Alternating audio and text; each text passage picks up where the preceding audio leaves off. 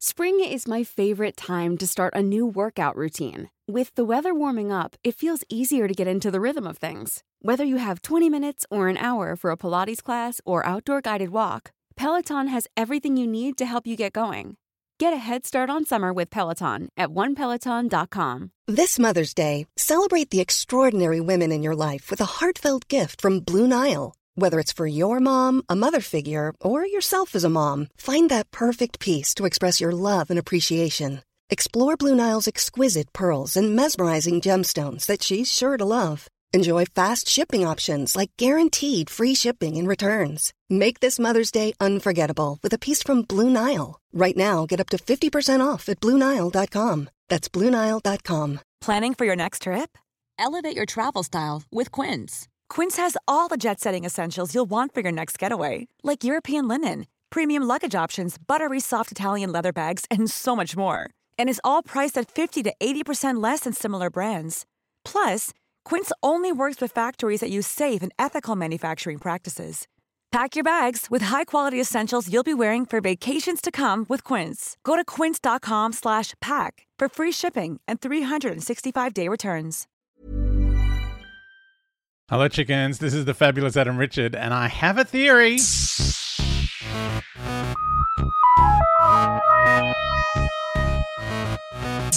Oh, hey, chickens. This is another double duty episode. Like the last one in between the Halloween apocalypse and the War of the Sontarans. So before I talk some more about the War of the Sontarans, let's go back and have a look at some other bits of business. For instance, Nightmare of Eden. So we've had a few people message me about Nightmare of Eden, including James, who says 3 things about Nightmare of Eden. Not 4, there's 4 episodes, but we've only got 3 things. 1, it has a budget so low, says James, that they made some of the uniforms out of the foam padding that your nan puts under the tablecloth. Oh, was that the weird silver jumpsuit? And then in the next one, he was just wearing a completely different silver jumpsuit. I'm like, why has he changed silver jumpsuit? It's like he's not really gone anywhere. I think they maybe needed it for a tablecloth. Okay, the second thing James says to notice is it features one of the more obscure sources of Douglas Adams, repurposing his Doctor Who work in his writing in the rooms full of angry spaceship passengers complaining about bad service. There's like Sharda, which is in this same season, which never got finished. Like whole chunks of that were lifted for the Dirk Gently, the very first Dirk Gently book. Like whole plot lines, like and characters and the whole thing. It's like, oh, I have read about this already. Like I read that book and I'm like, I know all this stuff. Like this is not a surprise to me because I read a lot about Sharda because it was the one that got away. That was when I was a kid, and now there are 412 versions of it, one of which I may watch at some point. But yeah, the Blu-ray that I just got with the season 17 has a brand new version of Sharda because I'd need more. There's one with Paul McGann in it. There's an animated one. There's one with Tom Baker just reading out the bits in between that came on VHS with like a little book, like with the script in it. That's like crazy. Anyway, Douglas Adams does do a lot of lifting from his own Doctor Who work. The third thing James has noticed, he says it is a further very English proof that one shouldn't trust scientists with weird names from the colder parts of Europe. Zaroff, Stahlman, Jaeger, Sondergaard, twist, he wasn't last chapter after all. Sorensen, played by an actor named Jaeger, double points. Fendelman and Stahl. Sorensen, Solo, Lasky, and our very own untrustworthy Trist. Yeah, like what is... It's some kind of weird British racism going on. Like, oh, they are Europeans. They must be bad. That's why the EU thing that was never going to work. Like, they're just too horrifically xenophobic. I've been reading a lot of Agatha Christie, and she is terrified of people from other places. But James says, aside from that, it's very silly and very fun, with a couple of really cool ideas in the hyperspace crash and smuggling the Vrax in the projection. Would watch again.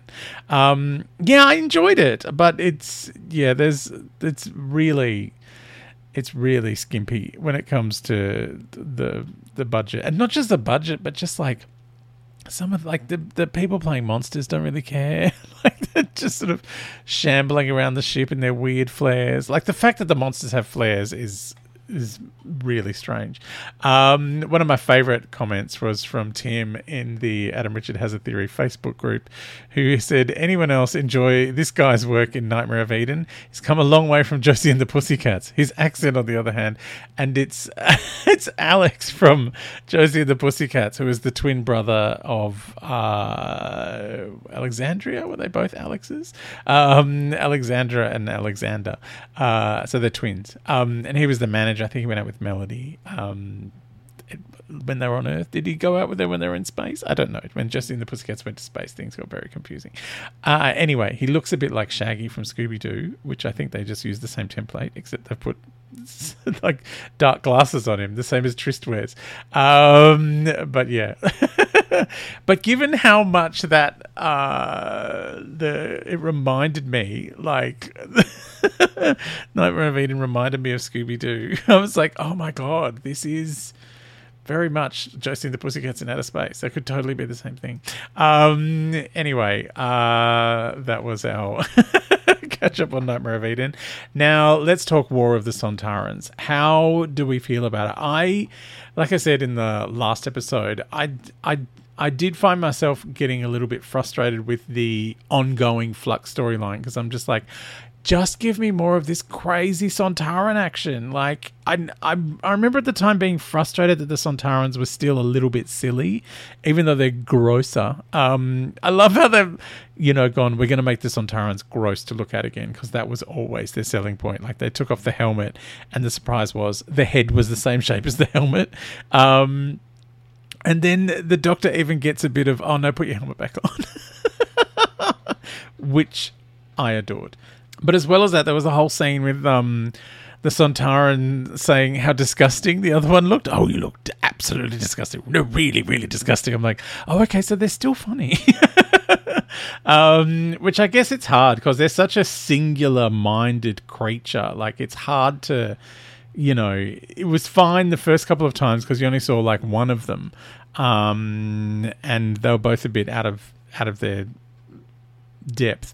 But then I think the third time the Sontarans were in the show, which would have been the Invasion of Time, they cast a whole bunch of like Cockney people to play them, so they've got these berserk kind of Cockney accents. And then there's the weird rubbery faced ones from the Two Doctors, which is coming in the next Blu-ray box set, so I'm gonna have to look at that again. But that one was also very strange.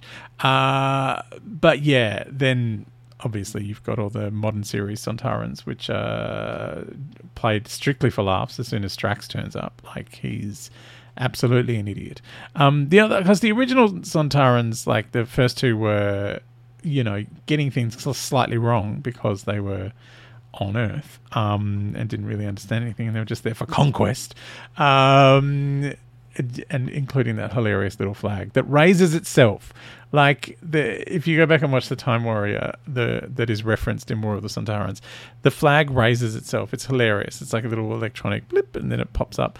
And you know what I love is that we have invented one of those now. The Chinese space program put a robot on the moon that had a self-raising flag. So they are indeed the Sontarans. They're deciding to create the same technology as the Sontarans. I love it.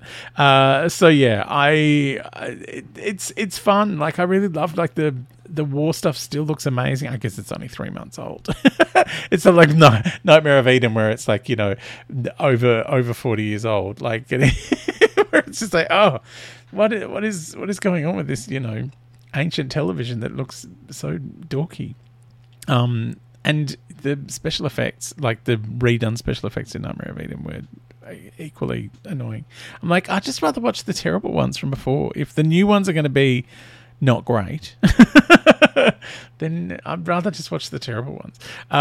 Anyway, yeah, all of the effects look amazing. But yeah, the Atropos thing is, at least watching it this time, I felt like I got more understanding of what the Mori were doing, because, you know, I watched it like 2 or 3 times last time, and I don't know whether it's because of the effect they put on that weird triangle's voice, or, you know, the fact that I listened to it through a crazy speaker system that I can't really tell what's going on or where the voices are coming from. But yeah, it made more sense this time what the Mori were doing, as opposed to last time where I was just like, what? That's because it's like all of the exposition comes through that little triangle thing, who has an annoying voice, like the like the annoying light things that put the Doctor on trial, or the what's her name, the Cesare of Diplos or whatever it is, in the Stones of Blood. There are these 2 annoying lights that are the judges, space judges, and these triangle things had a very similar vibe, just floating around, being annoying, making noise. So yeah, I thought it was maybe a mistake to give all of the exposition to very, very heavily electronically affected voice. But anyway, I still enjoyed it. All right, on to the next episode, which is Once Upon Time, not Doctor Who and the Planet of Time, which I'm still devastated it's not called that.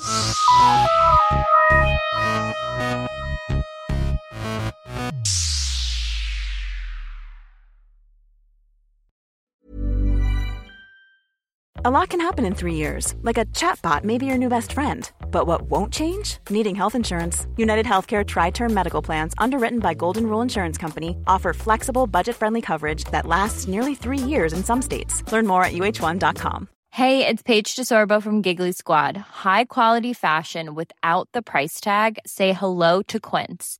I'm snagging high-end essentials like cozy cashmere sweaters, sleek leather jackets, fine jewelry, and so much more. With Quince being 50 to 80% less than similar brands.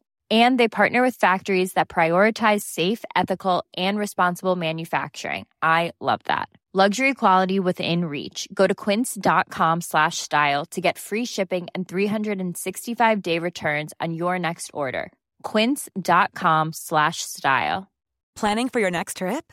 Elevate your travel style with Quince. Quince has all the jet-setting essentials you'll want for your next getaway, like European linen, premium luggage options, buttery soft Italian leather bags, and so much more. And is all priced at 50 to 80% less than similar brands.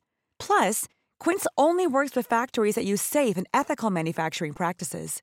Pack your bags with high-quality essentials you'll be wearing for vacations to come with Quince. Go to quince.com/pack for free shipping and 365-day returns.